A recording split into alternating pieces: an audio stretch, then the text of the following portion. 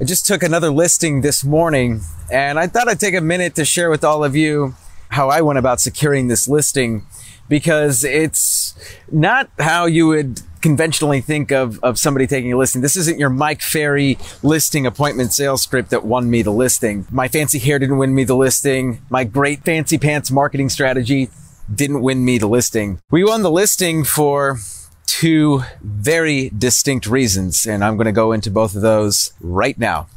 This is Danny Gould, everyone, selling Silicon Valley at eXp Realty. And, it's interesting because right now we're in the midst of what I have many videos said, the professionalization of the real estate industry. And so listen, if you watch some of my videos before, you'll know that I believe the internet has brought parity to marketing. And so it's no longer enough to just go into the house and say, I'm a great marketer, because guess what? So is everybody else to some extent. Unless you're still taking pictures on your iPhone and you're a clown. Get out of the industry, please.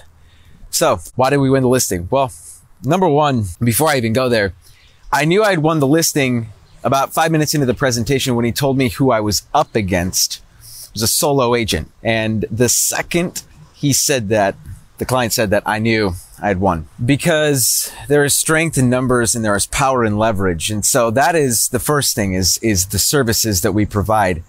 We won on service. We won on products. Let me explain. Services. It's not just enough to do marketing now. You have to do it all, at least if you want to collect full commission and also not be spread out so thin that you don't have time for your family, your kids, or anything. Number one of the biggest selling points of what we had to offer was the fact that I had a professional designer on staff, someone that I pay a salary to, who is a designer, that will come in, fully assess their home from head to toe, give them a low, medium, and high option for what they could do to instantly bolster the value of their home, from paint to carpet to accessorizing, all of the above, what they could do for a low, medium, and high price. And then also would help with the staging, would help with the contractors, would help if any handyman work needed to be done. We had someone on staff, on salary, that would be able to manage the entire project from start to finish. That is a huge value add in this market. And what's interesting is the other agent had come in and told him that he needed to do a bunch of work. And this agent said, oh, you need to do this, you need to do that, you need to do this, you need to do that. I said, okay, well, awesome. Who's going to do all that? Well, I didn't say that, but I'm thinking, who's going to do all that? And when I told him that we had somebody whose sole responsibility it was to do that, you could see the sense of relief on his like fall. Like he had like this huge, like his shoulders just like, whew.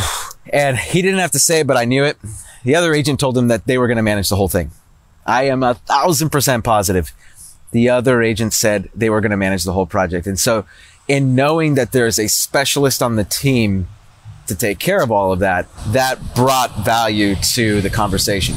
Service. What services are you providing to bring value to the consumer? Number one. Number two, products. It's not just enough to have services, but also products. So what do I mean? Well, we've partnered with HomeLight, and HomeLight has a trade-in program that allows them to sell to HomeLight. But in actuality, what they can do is buy before they sell. And this product, you have to go through a vetting process and a certification process and everything. And not every agent that signs up for it can get it. But we have an affiliation with them. We have a partnership with them. And in offering this product, there was an immense amount of value that we brought to the conversation because of the product. And so in offering that and being able to offer that to the client, in addition to all of the things that we could do for him on the service side of things, it was a no-brainer. And so he signed up immediately.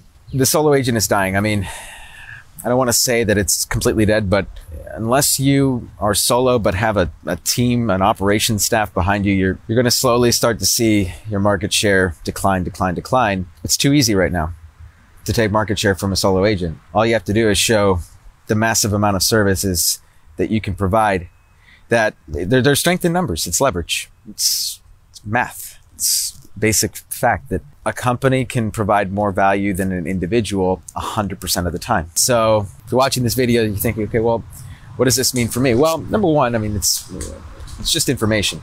Do with it what you will.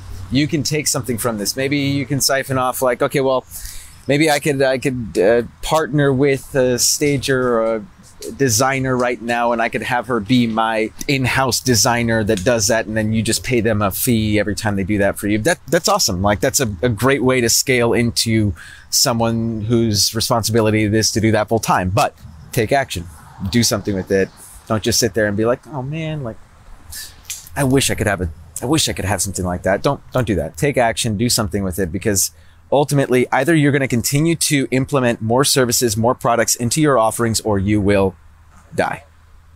This is Danny Gould, everyone. Selling Silicon Valley. Stay legendary, everybody.